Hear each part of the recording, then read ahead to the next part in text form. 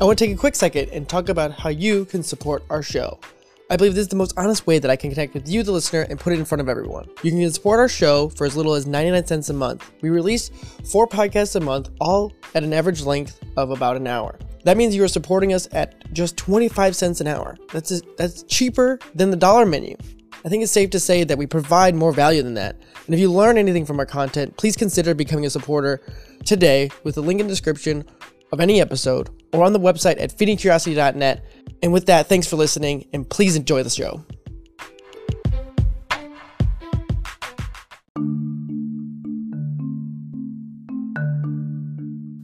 Hello everyone and welcome back to another episode of Feeding Curiosity. I'm your host, Eric Wenzel, as always. Feeding Curiosity is a podcast all about exploring the precarity of human experience, and we challenge ourselves and the listeners to think, question, and synthesize wherever their curiosity takes you. In today's episode, our guest is Michael Greenberg.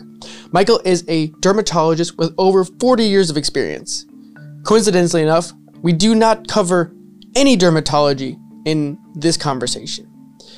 On his business card, Michael has dermatology that touches the soul. This says a lot about how Michael views the world, and this should really be apparent in how deep of a thinker and articulate Michael is when it comes to understanding the spiritual world, the inner lives that we all have, and how he uses that connection to have a deeper understanding to connect to his patients and with people at large. And for him to even do this podcast is an extension of that. And for me, we go deep in this conversation on spiritual topics and about being present in the moment. I don't want to spoil any of the discussion here, but it was really worthwhile for me to have exposure for someone who can articulate these ideas that make it consumable for anyone. And with that, everyone, I want you to please enjoy this deep conversation with Michael Greenberg. Hello, everyone, and welcome to another episode of Feeding Curiosity. I'm joined by Dr. Michael Greenberg with me, and go ahead and explain who you are and what you do. Well, who I am. Well, that's a metaphysical question, isn't it? That I don't know who I am, but I know all the things that I do. Right. First of all, I go by Michael, not doctor. Okay. And I've been a dermatologist for close to 40 years. Wow. But part of that has been my vision of trying to bring a state of care and compassion back to healthcare. Yeah. So it's not the typical dermatology office, and I've done lots of fun and interesting things, including writing a column for a major medical newspaper. Oh, wow. I danced in a movie with Kevin Bacon. Oh, that's a whole different story as part of my spiritual journey. That's really cool. Yeah, I took ballet for flexibility and ended up doing an audition for John Hughes because he wanted ordinary suburban dads who could dance. Wow. It was part of the journey. That's so cool. I speak, I write, and my latest stuff has been both doing podcasts on ReachMD, which was a radio station. I guess it isn't really a radio station anymore, or maybe it is. So I don't know. But I do shows for them, and I also do improv. That's very cool. Both for fun and really because improv is about communication and empathy skills. And I try and teach those to medical students and residents. How's that for a bio? That works. That's a long bio, and there's so much to pick and choose from there. But, kind of how we got into this, that I'm even sitting across from you right now, is kind of surreal for me because, I didn't ever expect to, be able to resonate this podcast, the idea of feeding curiosity to so many people. And when we talked about it, you gave some really cool stories. The one was like your view of intimacy, and I don't know if you want to share that one. And I really thought that was really interesting. Sure. Well, we whenever we think of intimacy, we go right to that, especially guys, right in our head. Intimacy. Yeah, we're talking about sex. Right. Yeah. No, we're not talking about sex when you talk about intimacy. Intimacy is when you tell the truth about yourself, about something that you're scared to say, or something that you've been holding on to, or you think you're the most unique person in the world because you're the only one who's ever thought of this, and then the person you're talking to says, "Oh yeah, me too. I've thought of that also." And then you realize, A, you're not so weird, because as you keep telling more people about it, you realize everybody's thinking about it, or has experienced it, only we just don't want to talk about it. And then you lose what I call that existential aloneness that we all feel. Every one of us feels alone here on the planet. Like, I am the only one who thinks when I see an airplane flying in the sky, like, wouldn't it be cool if that just blew up? Now, do I want it to? No. This is a guy thing. Right. My wife hates when I say that. But when I talk to my buddies, they go, "Oh yeah, I get that." You know, it's interesting. And so I think, like, well, what a horrible thought to have, because I don't want people to die, but it's just a thought. And then you can go one of two ways. You can hold on to that thought and think of yourself as, I'm a terrible person. Or you could laugh about it like we just did, saying, oh yeah, I think that too. You know? Intimacy I write as 3 words. The word into, me, see, S-E-E. I think that we are so alike inside, all of us. But we hide. We hide behind that mask. Personality literally comes from the word persona, which means mask. Oh, wow. And so we hide ourselves behind all these personality issues, and we think that we're different. But when you get down below all of the differences, whether you're male, female, American, black, white. The labels. The labels. Get through I actually say the roles that we play, not the labels. Oh. They're roles that we play. When you get down to the real human level, we're all the same. Exactly. We all think the same. Yeah. We all feel the same. Our bodies, with the distinction of gender issues, our bodies all work the same. Your kidneys work the same way mine do. Right. And we're made up of the same substance. Yeah. Plants create themselves from dirt. Animals eat those plants. Our mothers eat those animals and plants and make these bodies for us out of the planet. Mother Earth is not a joke. Yeah.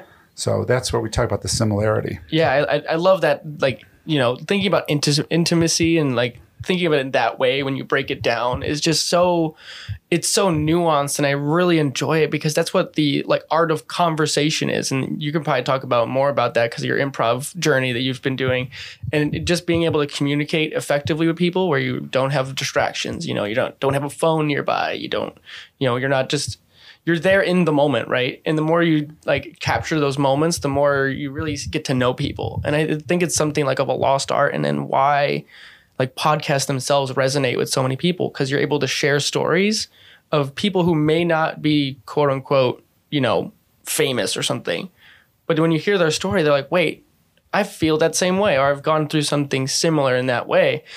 And then you get to share it with people, and then they can gain nuggets of knowledge of how you dealt with it or how you didn't deal with it correctly. But then in retrospect, you've realized, oh, this is how I should have dealt with it, or just share knowledge basically. Well, we're all on our own journeys. We're all on our own spiritual journeys. And it takes education to grow. Yeah. And you get that education from talking to strangers even. You never know where you're going to pick something up. Absolutely. And since we all come from the same planet, and we all, like I just said, our bodies are all the same. And whatever life form is in this body, this earth suit that I call it, all comes from the same source. Whether you're a religious person and want to use the word God, or whether you're totally religious and want to use the word unified consciousness as in quantum physics, it's still the same thing. Right. It's still just life. We don't understand it. And we're trying to understand what you just said something that triggered me about communication and understanding. The secret of communication is people basically aren't listening. Yeah. And this is something so old. This is nothing new. If you go back to every spiritual teacher, back to cavemen, it's always be in the moment, right? Yeah. Stay in the moment. And most of us are not. Most of us are asleep. We're in our heads either thinking about the past, in which case you're going to live somewhere in anger and resentment, thinking about either all the things you should have done or could have done, or people did to you or you did to them or whatever, which is gone. That's gone. Or you're going to be living in the future. And if you're living in the future, in my head and in most people's heads, you're living in fear. If I think about the future, for instance, we bought a new house, and it happened really fast. And there's a million things in my head about, oh my God, how am I going to get Comcast to give us the same identity? How am I going to get my Wi-Fi hooked up so it's the same, and get my computers? A million stupid, dumb little fears. Yeah, just little tiny things that would take a couple of minutes to figure out. But what's happening? What's real right now is that you and I are sitting in a room talking. Right. And when I stay in that moment, everything's fine. Fear is an acronym. It stands for fantasized events appearing real. Wow. I love that so much. It can also stand for F everything and run. Well, that's also true too. Yeah, and that's what some people do with fear. So fear takes you into a reality that doesn't exist, And so staying in the moment is where you're actually listening to one another. Yeah. And people don't do that these days, do they? No. I mean, the way I see podcasts and conversation as a whole is it's like the antidote to social media, right? Because most of these are long form, about an hour long or longer even. And you really get to find the nuance of people, right? There's no such thing as, you can't take, the hour long conversation and cut it down to 7 seconds and be like, this is what this person believes. I mean, you can, but it would be wrong, right? It wouldn't be giving you the whole picture of like that person. And I really think being able to share that as much as possible, like the nuance and diving deep to find the gray zone of it. Because, when I get into these topics of anything, right, diet, nutrition, whatever, fear, anxiety, people like to draw lines on the sand on either ends of the spectrum. And I'm always like, well, that alienates half of the people that would agree with you anyways. You're just not finding the middle ground, right? Well, I hear you. Right. And as an improviser, I'm going to say yes and. Right. I'm never going to say yes. Yes, and I agree with you. But it's not finding the middle ground as much as finding your own truth. Mm-hmm. And standing up for it and being able to say, this is my truth, whether you agree with me or not, and being okay with it.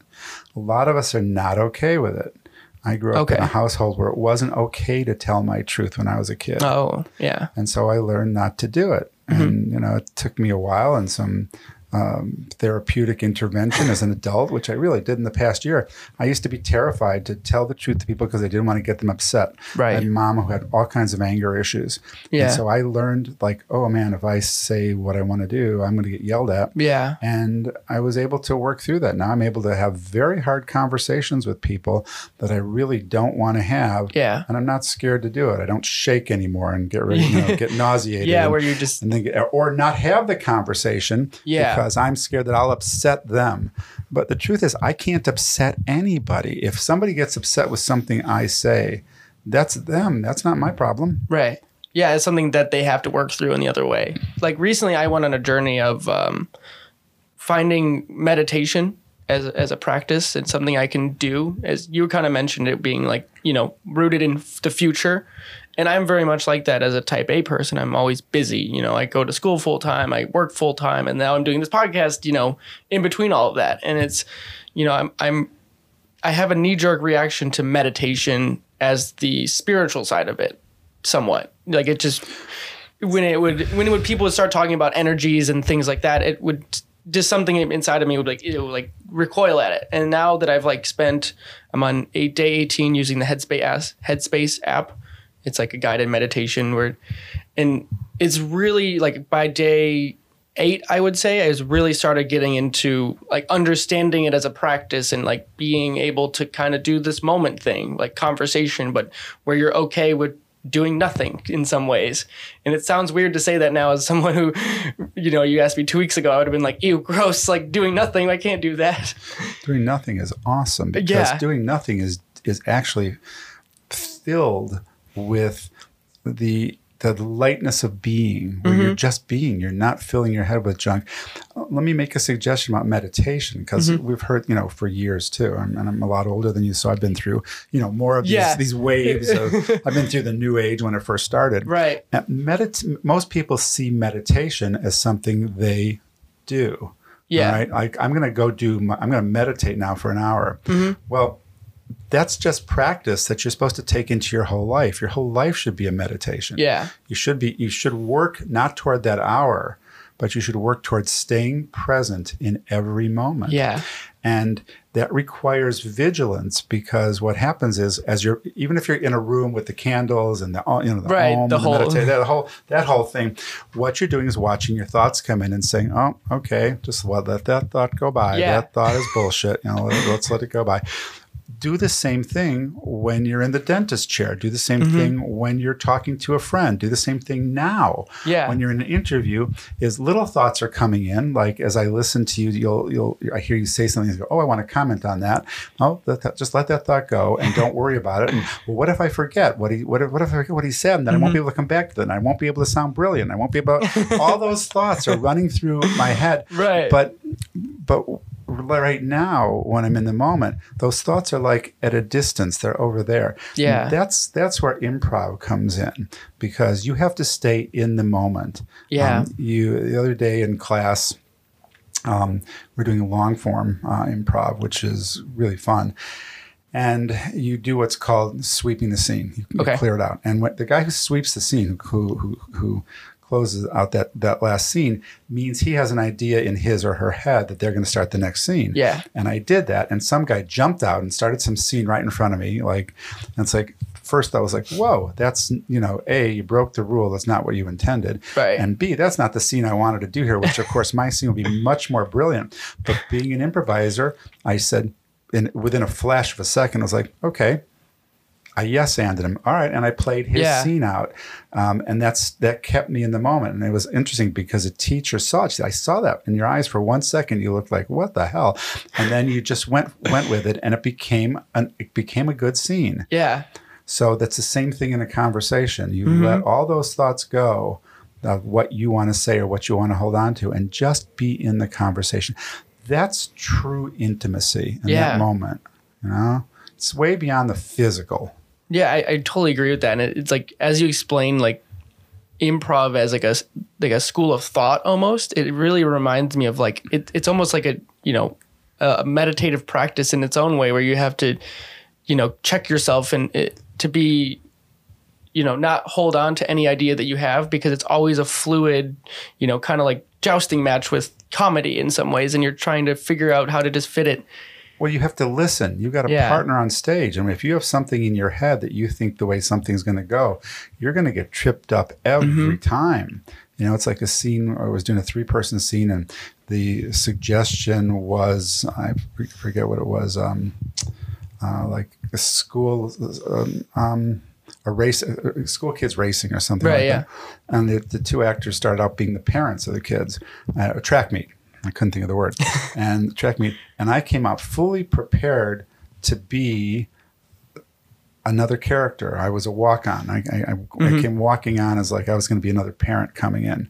And as I walk out on stage, they go, oh, here comes the coach. So, whoa, if I wasn't listening, it would have sounded ridiculous. Right, because if you just said your line. I'm the coach. So I just came out and I said, your 2 kids are the lousiest kids on the team. Why are they always running late? And it became funny. But it's only by listening to one another. And we don't listen to one another. We're so wrapped up these days in the news, which is not news. I don't watch the news anymore.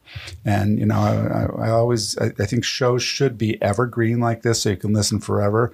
So, 20 years down the road, maybe this won't make sense to somebody, but, what's happening in our government and at all levels in Washington right now is just so appalling and so embarrassing that I don't watch it, because I have no control over it. And all it'll do is get me in my head and make me angry.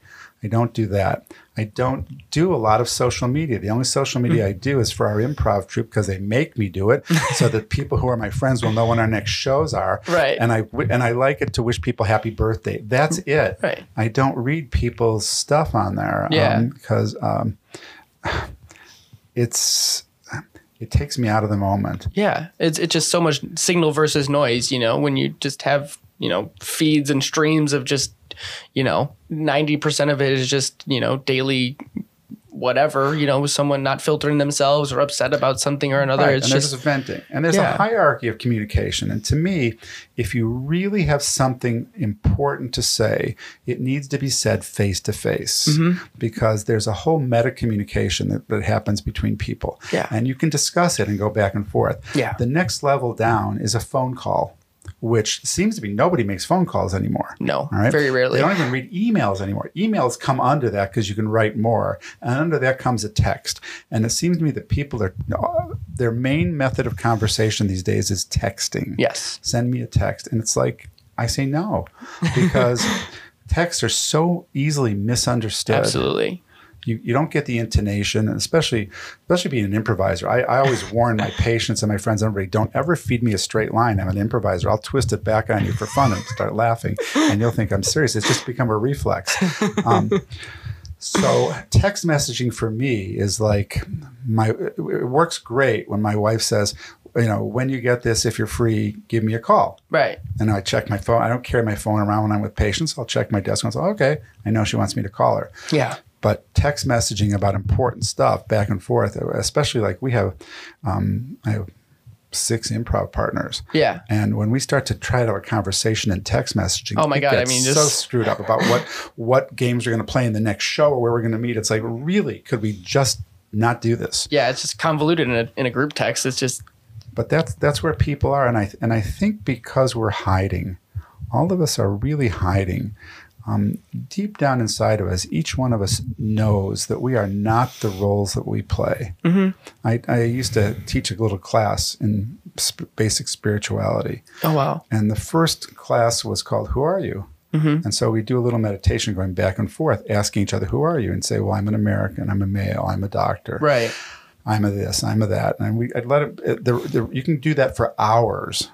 I wouldn't do it, of course. It was an hour class. Right, so I did it for 5 minutes. And I said, okay, well, tell me who you are. And people would spout that. No, tell me who you are.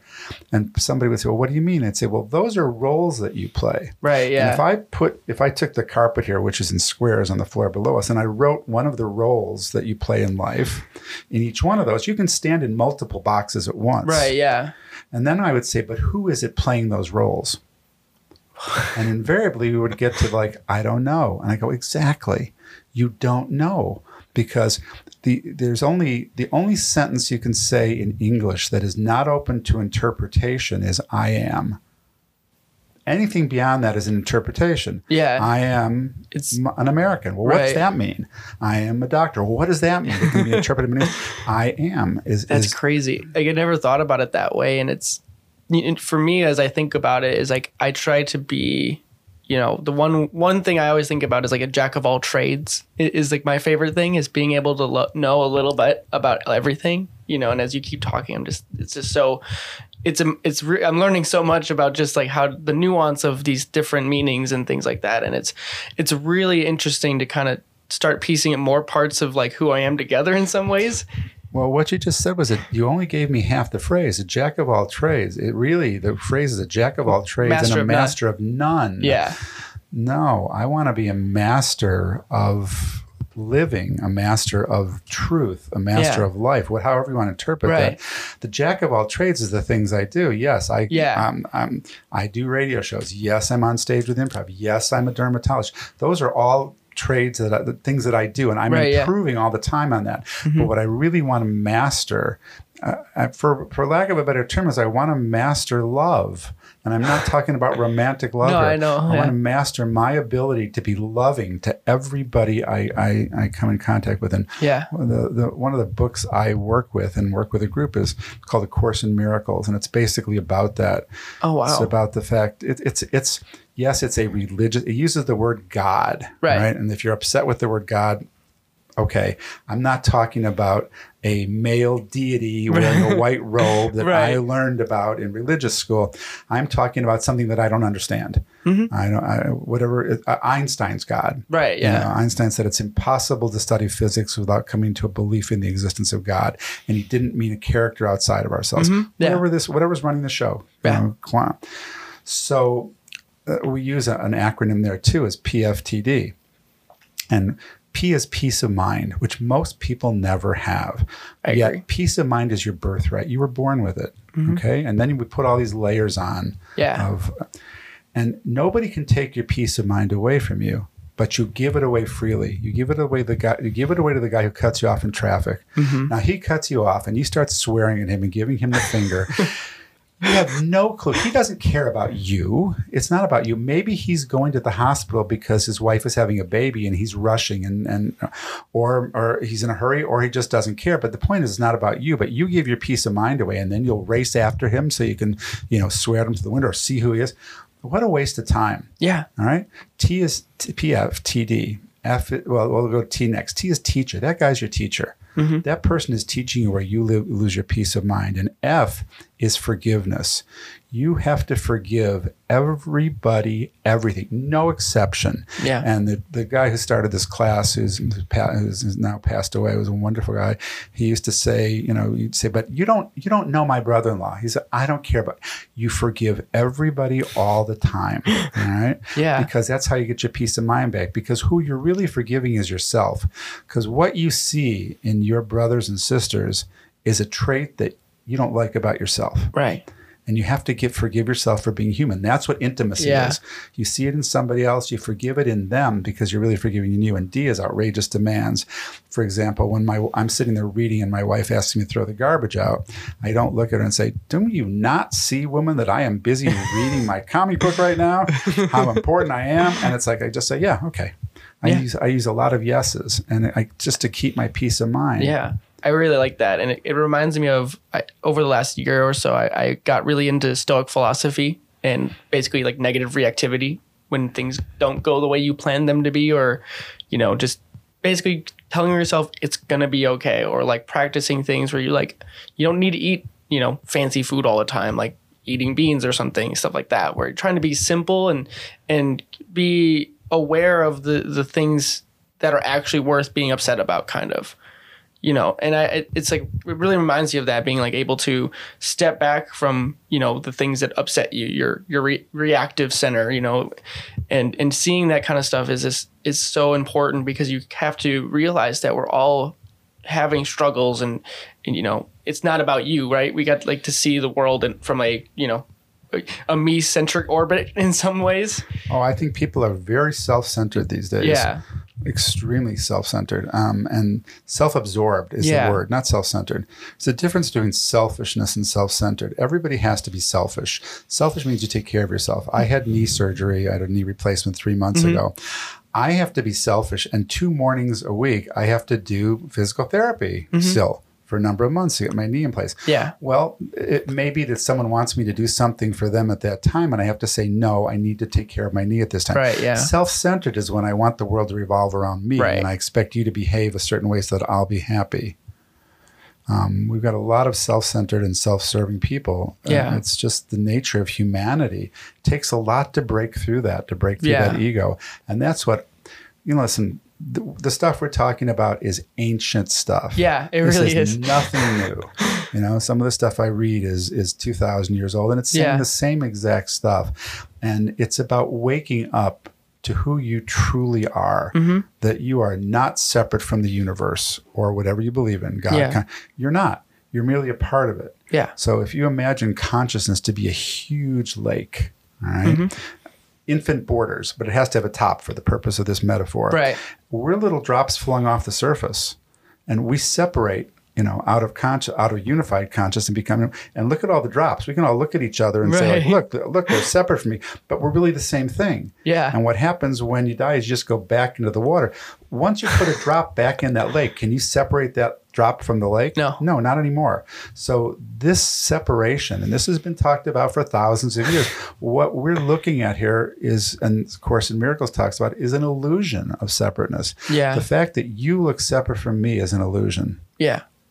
And if you can understand that, or if you can at least buy it and get to a certain point of saying that, like, okay, I get that it's an illusion, and I'm living in that illusion, and I have to buy the fact that while I'm in this illusion, I will never feel totally unified with you, or with the table, or the floor. But someday, when I'm done with this body, I will be back there again, back in conscious. And some of us have experiences, and I have, of disappearing and becoming part of everything. And you're not there. The idea that your ego, your individual self, isn't there to know that when you're there. You have to come back into this body and say, whoa, where was I? And then you recognize, no, I was the flowers and I was everything. Yeah. That's why I have no fear of death, because that's all you do. You just become part of everything again. Yeah. It reminds me, because I'm reading Michael Pollan's new book, the How to Change Your Mind, on the psychedelic adventures. It's not adventures, but the new science and how it's changing. And it really reminds you of that kind of stuff where you have to the ego death, where you become something greater. And then in some ways, like I haven't experienced it obviously, but I I've read enough about it to be able to kind of understand it in a metaphysical kind of way. And it was starting to resonate now with me in some ways, where you kind of have to realize there's something deeper that's going on. And that's part of how I'm seeing communication as now, where you can kind of, we all have something in common to talk about. You know, we all have stories, we all have things, but we're all just searching, you know? Well, here's the joke. Two things that came up from that.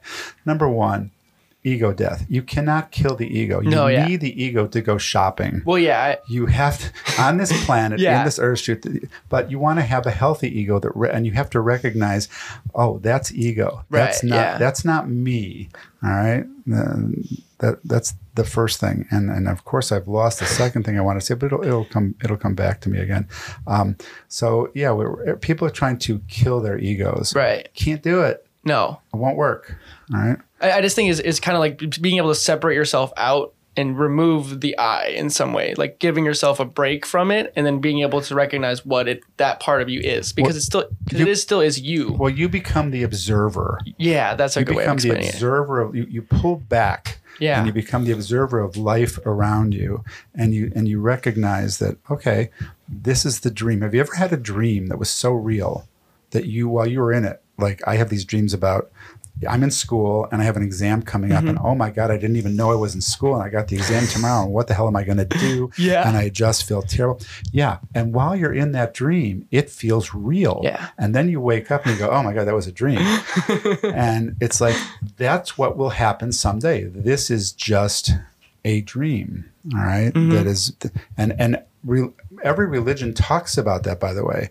Buddhism says that or Hinduism says that this is Brahma's dream. And in the Judeo-Christian culture, it's like God puts Adam into a deep sleep to create Eve in the Bible, but never says it woke him up. Oh, this is in Judeo-Christian mysticism. This is Adam's dream. Yeah, this is Adam's dreaming. Or at a different level, this is the idea of unity. Yeah, call it unity. Asking itself, what would if everything is unified? How does it experience itself? It has no edge to turn. So unity has to create the illusion of duality. So that it can experience itself. And that's what that yin and yang symbol are. It's unity and duality. Just like when we're in a dualistic phase, we want to know who me is. And so we go on that journey searching. I now remembered what I wanted to remember before. The cosmic joke of that is that what you're looking for, you already are. Oh, yeah.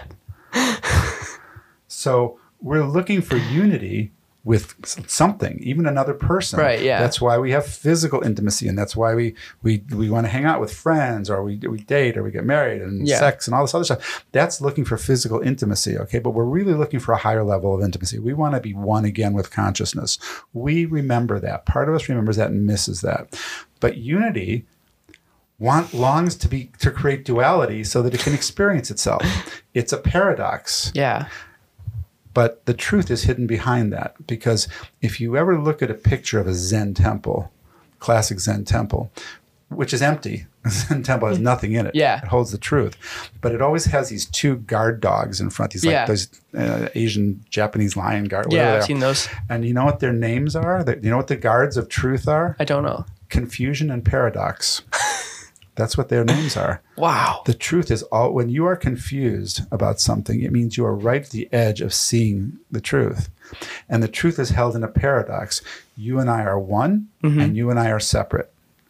This is unity and duality all at the same time. Yeah. And the only answer you can give to that is like, yep. And I think that's why people get so confused about it, because it's kind of mind-boggling to wrap them around, like their head around it, because it's not. You can't wrap your head around it. Yeah. You can't wrap the human mind around it. If you really want to blow your mind, just go outside at night, look up at the stars and go, this goes on forever. There is no end to this. This is not a painted background. My mind just goes and just explodes, or to realize that in my body are are molecules and atoms that were in the body of Julius Caesar. Right. And in the body, and it's like, really, they're just recycled. Yeah. You're parts of stars. Like we're all star people in We are. some ways. We are the Big Bang. We are, all this earth is nothing made of, is stardust. So, yeah. The lyrics, we're stardust, we are golden, and we have to get back to the garden. Yeah. Which is brilliant lyrics, because in the Garden of Eden, the metaphor of Eden is before Adam and Eve ate from the tree of knowledge, and it was a knowledge of good and evil. It wasn't the tree of knowledge, it was the knowledge of good and evil. That's when duality sets in. Before that, their conversations would be something like, oh, this feels good. Yeah. Or this feels bad. Yeah. And as soon as they got the sense of separateness, the sense of I, oh, now I feel good or I feel bad. And since there's an I don't want to feel bad, so I'm going to do things that make me feel good. Yeah. And that's where addictions come from, and that's where abuse comes from. Yeah. It makes me feel good to do this. I don't care about you, and not realizing that you're the same I am. So, there's a lot of stuff we're talking about here. Yeah, I know. There's a lot to gain from this, and that was a really fast half hour. So we'll have to do this again sometime. I'd love to. I may say the same things over and over again. That's okay. Because, you have to, I keep forgetting this stuff. These conversations are so important because the mind is so clever. Yeah. It will slip in, and you have to, that's it. You have to be meditating all the time, to be vigilant, to say, that thought, oh, that's ego. Yeah. That thought, but what I feel is generally true. Mm-hmm. When I feel connected or I feel love. So I go more for my feelings than my thoughts. The last thing I would like to ask is if there's any books that you can recommend to people for any of this kind of stuff that you've been talking about, to go back, like you said, ancient stuff. So it's like 2,000 years old. Any of that kind of. Never ask an author what his favorite book is, because he's going to tell you his book is really the best. I would go back. One of the first books I would read, if I was anyone, if I was recommending, would be the Bhagavad Gita. Okay. Which is a Hindu classic. Yes. But I'll tell you what it is, but you should read it anyway. All right? Do you have time to hear this? Yeah, I have time. So there's a general, Arjuna, who is about to go to war against his cousins, or who's going to be the king. All right? Yeah.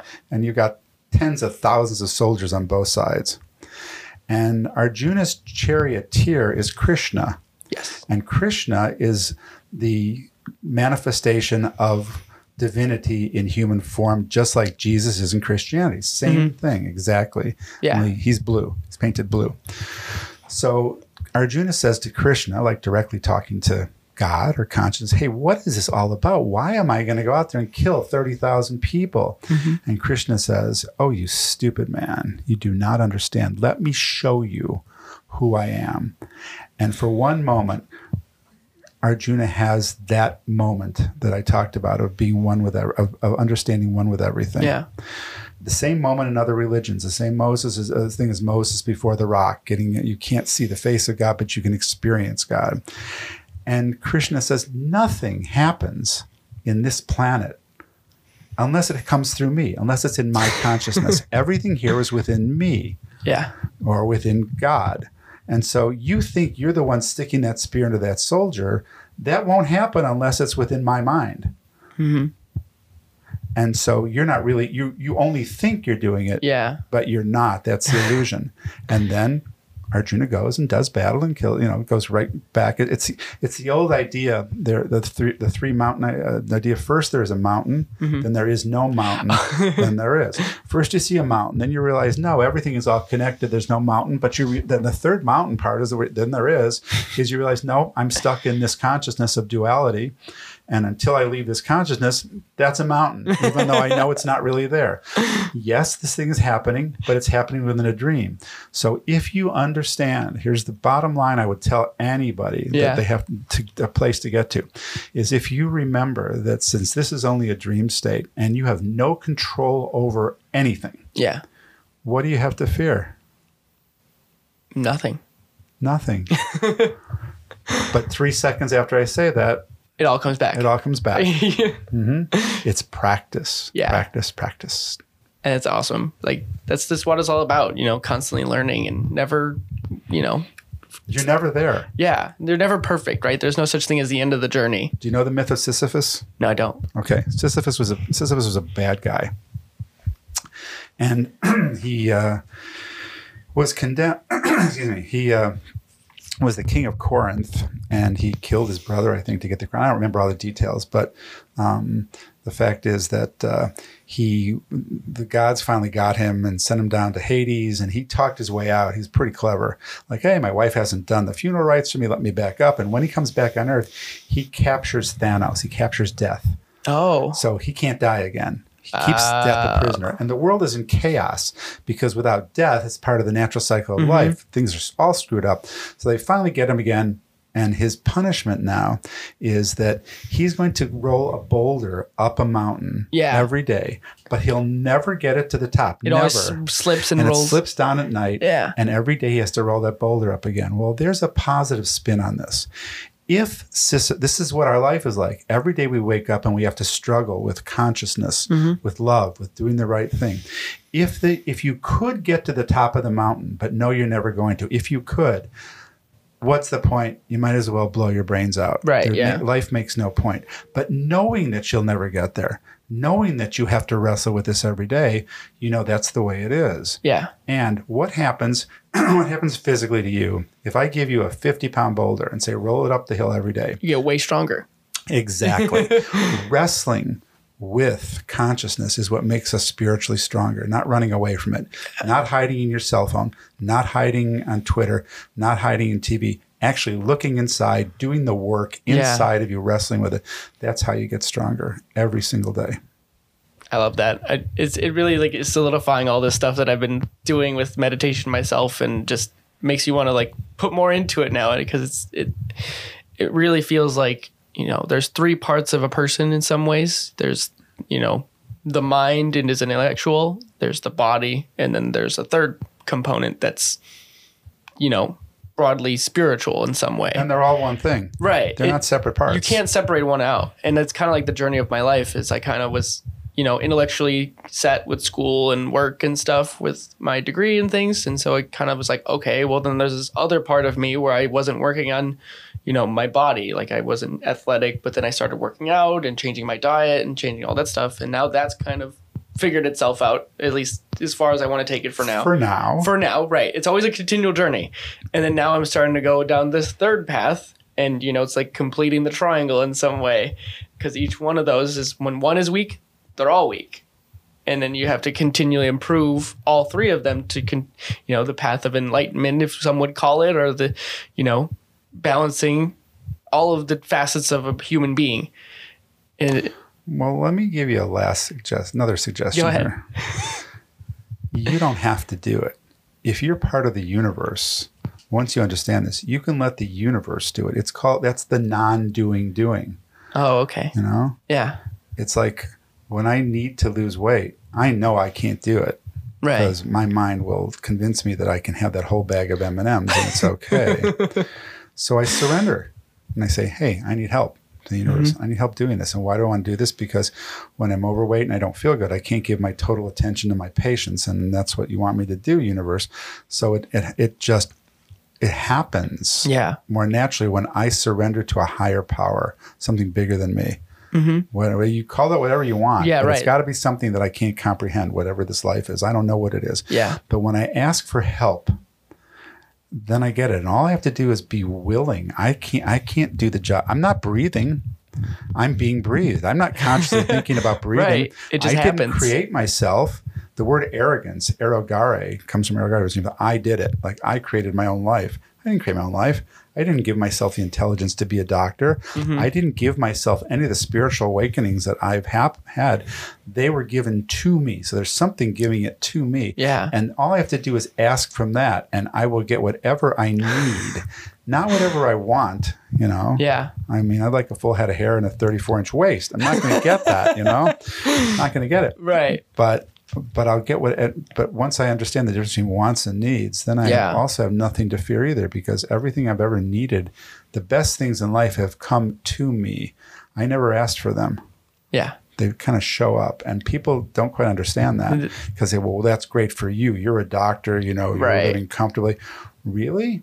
I mean, you know, we can do another show, and I can tell you about all the things that weren't supposed to happen that happened. Yeah, I would love that.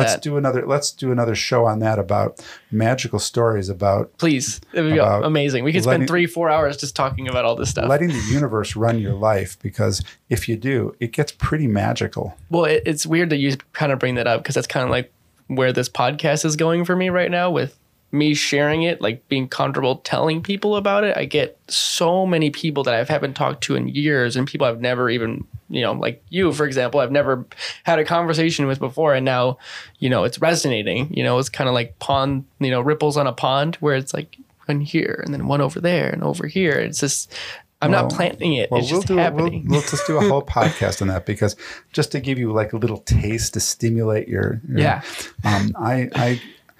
although I'm a pretty smart guy, all right, I was doing like 3-page essays in first grade when my friends were learning C-Spot Run.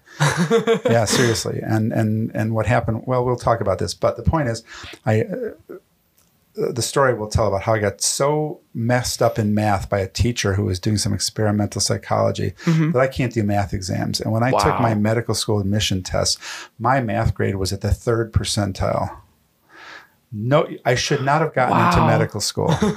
I got right into medical school. If you let life lead you and you accept things the way they are, well, the whole story is life can be very, very not. And I'm not talking about magical in a weird way. No, yeah, I'm talking about that there's heaven is a choice, you know. And just because, for instance, when I had my knee replaced 3 months ago. First of all, the good thing is I got out of pain. I couldn't walk. But more importantly, it was what I learned from that. That was a gift. And we'll do a whole show on turning what you think is something pretty bad into something, an amazing gift too, because the bottom line is what we're looking for.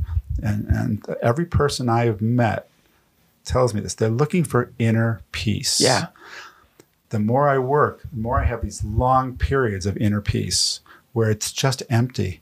There's no monkey mind speaking to me anymore. Yeah. And these periods get longer and longer and longer. It's a great metaphor for it too, monkey mind. Yeah, it's a monkey mind. It chatters away at me, all this kind of crap. Yeah. It tells me, I'm no good. Everything I do is no good. I've written books. I've been teaching. It tells me, you're a terrible doctor. Well, you got a pretty busy day to day from people who don't know I'm a terrible doctor. You know what I mean? Right.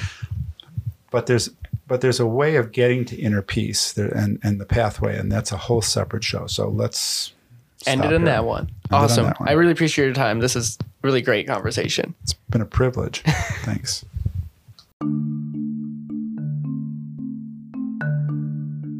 You just listened to an episode of Feeding Curiosity.